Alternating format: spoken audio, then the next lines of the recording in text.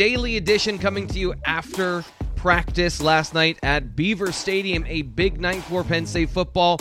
We are getting a clear picture about the depth chart and what you should expect heading into the final week of training camp and the first week of the regular season against Wisconsin next week. I'm Thomas Frank Carr, your host of the BWI Daily Edition. Senior editor Nate Bauer was at practice with me last night. We're going to talk about that today, some observations, some things that we've been looking at over time at training camp. But the first thing, Nate, you were talking to Jaquan Brisker after practice, and he said something that was awesome for us when we want to bring up something interesting to talk about. What did he say to you after you asked him about the quarterback at Penn State? Yeah, I hope I don't mess up the exact wording, and I know that you've got the clip ready so that I don't mess it up. But I just asked him, first I asked him about how much opportunity they get to go ones versus ones, right, during preseason, because that's an important part of this is during the season, they don't all that much. But in the preseason, they do get a good number of reps, ones versus ones, twos versus twos. And so I asked him that, and he said, yeah, we get some. And I said, okay, well, specifically, what have you thought of Sean Clifford? And he said, I'm paraphrasing, I think Sean Clifford is going to be the best quarterback in college football this season. Let's hear it. Let's hear because look at your eyes. He didn't really stop there either. He doubled down on this. What have you thought? I mean, specifically Sean Clifford. How do you feel like he's performed so far this preseason? I feel like Sean Clifford is going to be the best quarterback in all of college football. You know, just the way he prepares. You know, he's the first one in, last one out, and you know he takes his job very seriously. And especially we got a chip on the shoulder this year, so he definitely came out with a chip on the shoulder this camp, and I feel like, you know, you guys are going to see what he does this year. You guys gravitate towards that? Yes, especially during the summer, you know, we had a couple extra reps, and, you know, Sean stepped up and talked to the team and was like, let's go, it's time. So, you know, it definitely, we feed off that just because that's one of our leaders and, you know, that's our quarterback. All right, thank you guys. Thanks so much. So, obviously has his teammates back. And Sean Clifford has been in some preseason awards watch lists, which means he plays and he's a starter at quarterback position in a lot of ways. But is there some truth to a hidden gem with a breakout season ready for Sean Clifford? Or what do you make of all of that? I think that he has a chance. That was a really pregnant pause, by the way. Well, look, like, I think, I do think that this is the case. I think that you've seen in the past some skill. I don't know if average is the right word. It's not the right word, right? Like you got to be good to play the position no matter what, right? Like I'm not going to set this low bar as, just anybody can walk out there, and if they're surrounded by a ton of talent, they can be a Heisman winner. That's not the case. But does he have the opportunity with Mike Yurcich and with the pieces that exist on this Penn State offense to have some pretty big numbers this season and some pretty good success and limit his turnovers, or if he limits his turnovers? Yeah, absolutely. I don't think there's any question about that those elements could be there for him to have that type of a season. At the end of the year, is it going to make us all say, oh, well, we totally had it wrong? No, I don't think so. I think we'll all say, oh, he is who he is. We saw elements of this in 2019. They weren't there for him to have that success in 2020. That's not to say that he didn't make his share of mistakes. He did. He made a ton of mistakes. But the guy who was a Rivals, he wasn't a 5-star, but he was a 4-star at the 5-star challenge. He was Elite 11, right? Like this is one of the better quarterbacks in the country for his recruiting class, and has had some success. Major step back last year, but the opportunity will be there for him to have some pretty solid success this year as well. Yeah, and that's where I think it's the most reasonable to come down on the what is Sean Clifford scale, because I agree. Whenever people ask me this question, I will not rule out the idea that he can be a good quarterback in 2021. It's just about so many different things and the picture being so cloudy for us because of what happened last year. One of the things that Brenton Strange said to me last night when we were talking to him after practice was, again, guys, you're asking about who's stepping up, who's showing well at certain positions, and he mentioned Keandre Lambert-Smith as a guy who's elevated his game, has taken a big step forward in 2021 during training camp. That is a huge factor. We've talked about it time and time again, about a guy that they need somebody at that receiver position outside the top two to really take a step forward.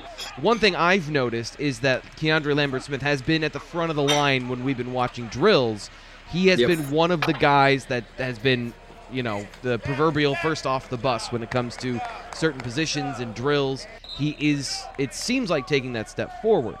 One position that is still cloudy after yesterday, and James Franklin did not make it any clearer, was the interior of the offensive line. What did you observe? Because we were over with the offensive line and Phil Troutwine for a little bit today. What did you observe there, and what is your opinion of that interior position? Yeah, so it was Anthony Wiggin last night, and I didn't see Salim Wormley.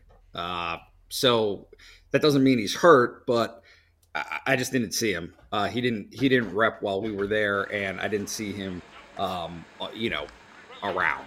So right. Again, we're there for 20 minutes.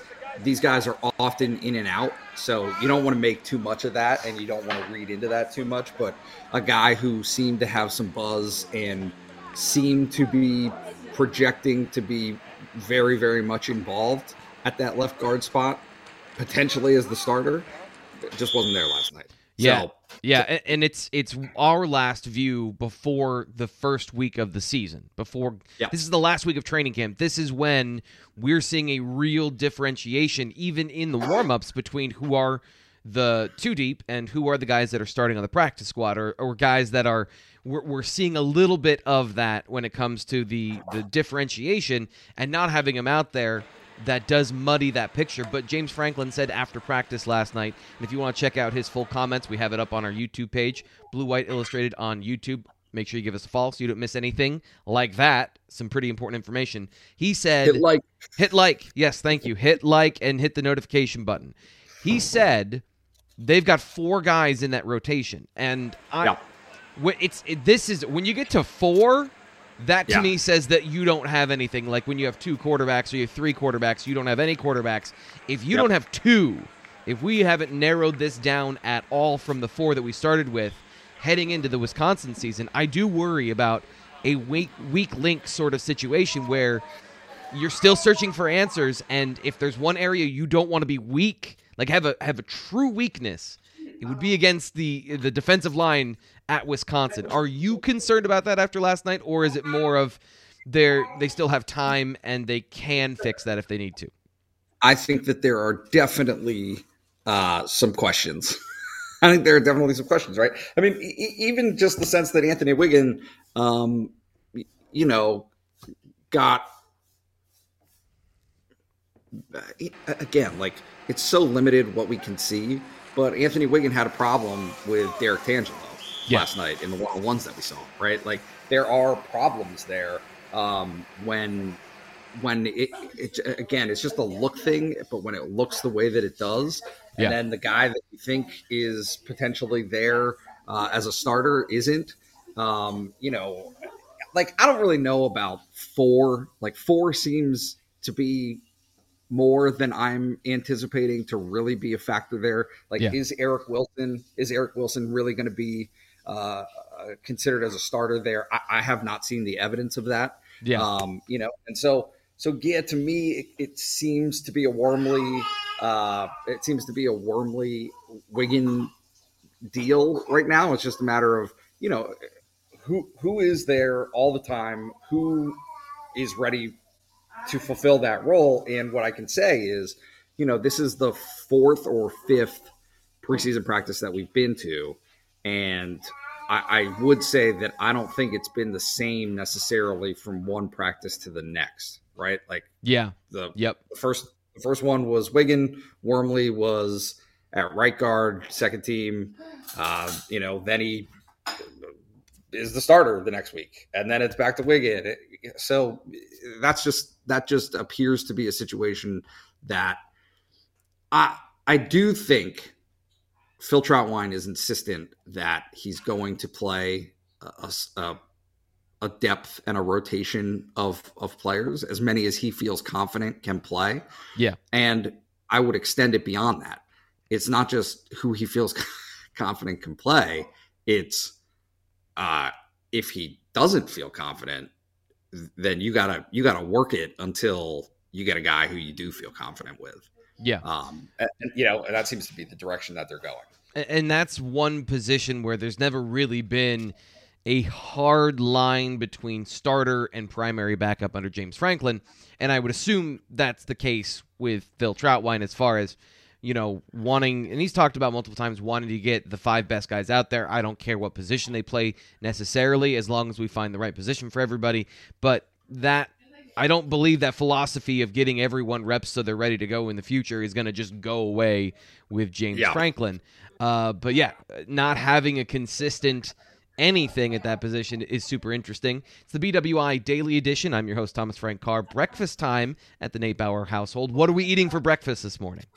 I'm not having anything. My wife is having some Trader Joe's oatmeal, and a friend of hers is visiting. I don't know what she's going to have. I thought I heard bacon. Maybe I'm just hungry, but I thought I heard bacon. No. Now there's some toast involved. There's some Ezekiel bread raisin toast. Don't know if you've had it, but I haven't. No. Is it good? What is Ezekiel bread? That sounds like it's very old timey. Is that good? It's you know what? They're like sprouted grains, and so it's. My mom doesn't like it. She says it's a little dense for her. It's like the consistency. Well, if that's dense, she really won't like me then.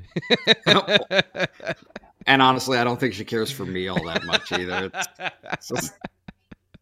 Well, you and I are having a fresh pot of game day today here on the Daily Edition. I'm a mess. I got sparkling water here. Does it have any sparkle left in it at this point? It doesn't look very sparkly. It's not very sparkly. It was in the refrigerator last night. You cannot open these things. No, it's a one-setting thing. I'm glad that you understand me. I feel very connected to you right now. Oh, yeah. Like, I love those sparkling waters, but I buy them in, like, the small cans or stuff like that because if you don't get them in one setting, they just become really flat water. It's not even – they don't turn into just regular water. It somehow becomes worse. And I can't do it. We'll get back to some football here for a second because that's I'm a slow processor when it comes to this stuff. So we watch camp, we talk to the players, we talk to the coaches, and then I kind of need time to digest and ruminate on what I saw. And it really came into focus over the last couple of weeks looking at a couple of players. So doing a little bit of the looks like here, is there anyone that stood out to you that looks like X? Bigger, stronger, smaller, anything like that you've seen at training camp so far? Yeah, I would just say I spent some time with the offensive line last night, and Landon Tengwall, the true freshman and the early enrollee, is going to be a factor. Yeah, I think that much is clear. He was at right tackle, second team last night. There was another position that was interesting to me just because we've seen him and I knew that it was a possibility for him, but we've seen him previously at guard and tackle. Well, Bryce Effner was the second string center last night.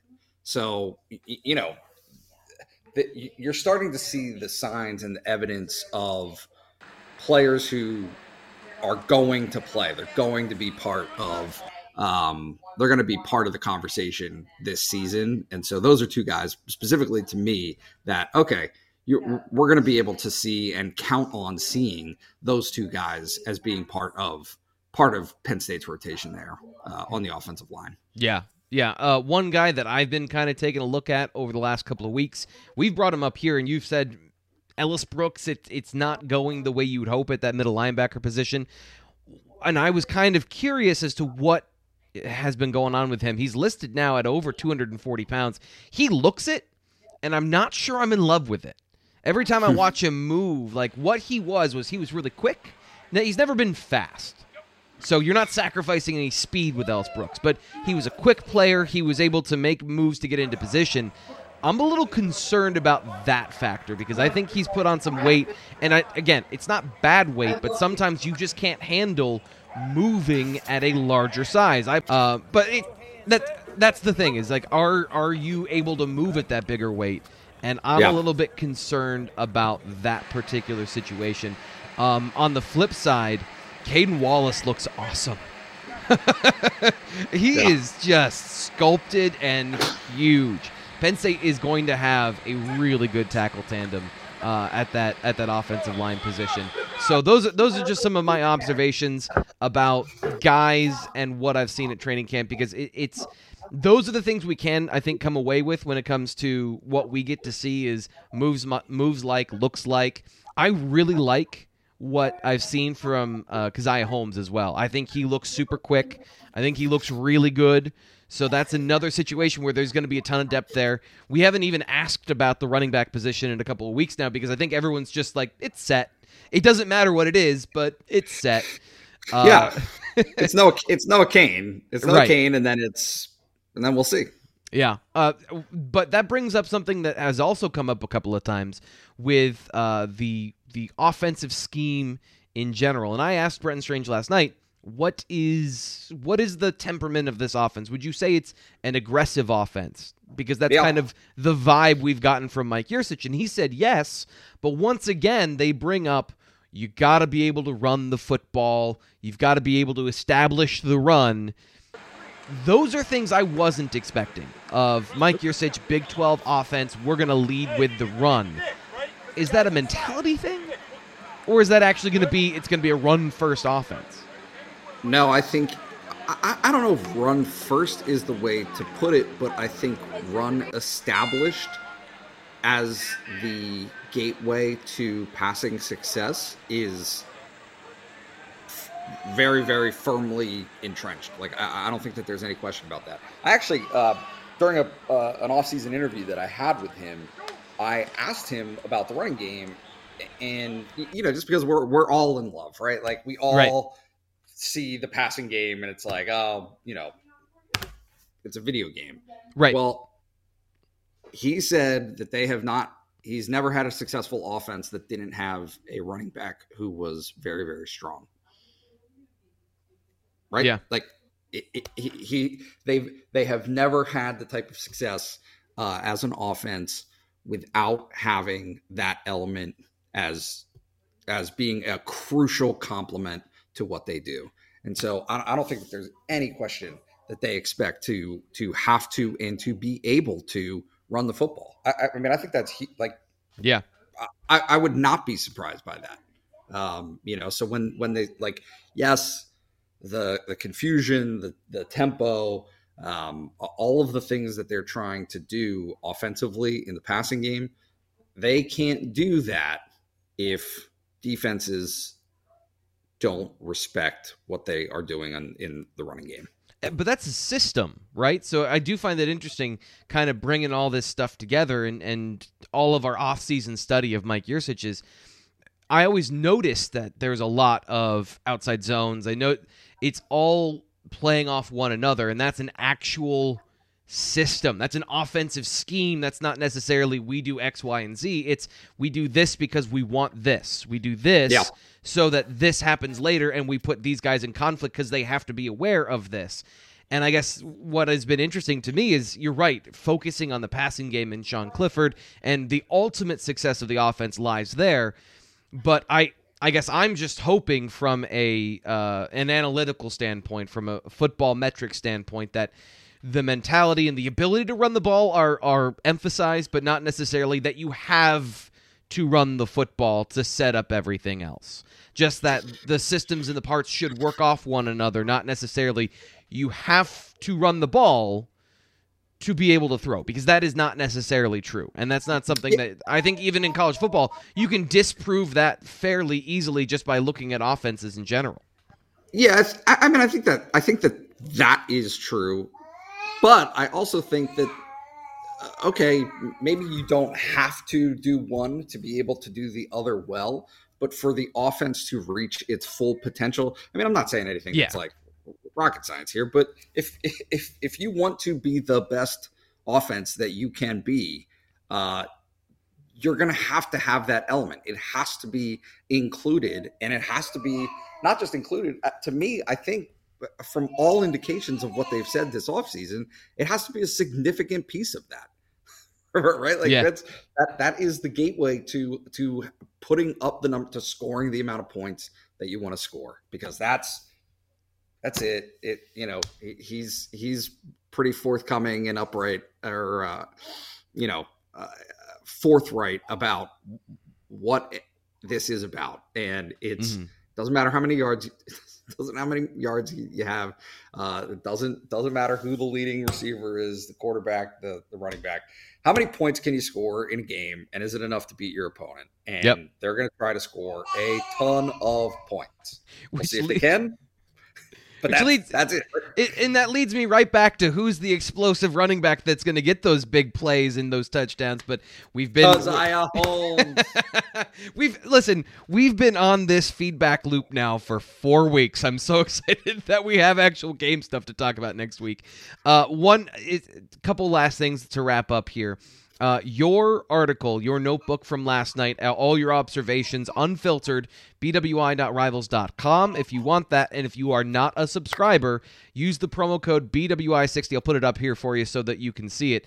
BWI60 is the promo code to get 2 months free, so you can get the inside information from practice, because we're going to be able to see practice throughout the season, and those observations always go up from Nate in his notebook on, the day, the night. If it's the middle of the night, he always gets it up. So if you want to get those first, bwi.rivals.com/subscribe. Any other notes that you want to bring up? I want to ask before that, though, anything that James Franklin said yesterday afterwards that caught your ear and that was interesting to you that we haven't covered yet? That's a great question. Personnel-wise, I don't think so. He We know who James is at this point, right? And so 2 weeks before the start of the season, he doesn't want to give anything away, anything.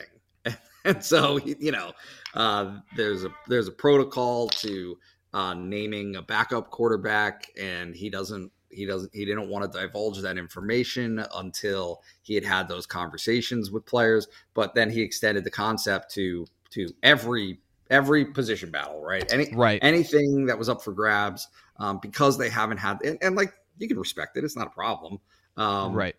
Because they hadn't had the conversations with the players yet, then, he didn't want to divulge that information, to the media. I do think one note that was apparent to me and typically holds true this time of year is they were in game prep last night. Yeah.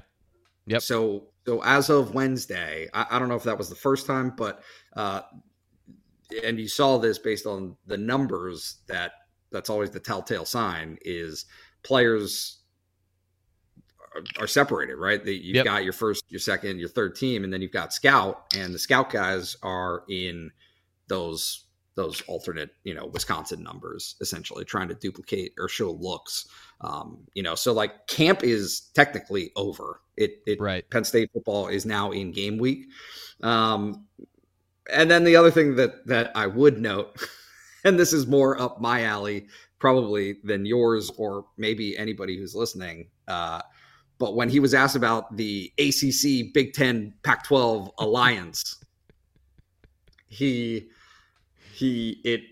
only thing that you need to do is, and I would advise anybody who's relatively interested, is to go watch his reaction, because what he said was, it wouldn't be right, it wouldn't be respectful to comment on something that I don't really know anything about, right? That we haven't had these conversations about. But there's a very unsubtle subtext to that. Yeah. Hey, by the way, I don't want to put words into his mouth, but I'm going to. Yeah, we weren't included in this process and have not had a seat at the table. And this is something that was done outside of our purview. So, doesn't really matter what he thinks right now. Also, can I also add some words in there for James? Can we just make this a co-authored piece? Go the whole way, buddy.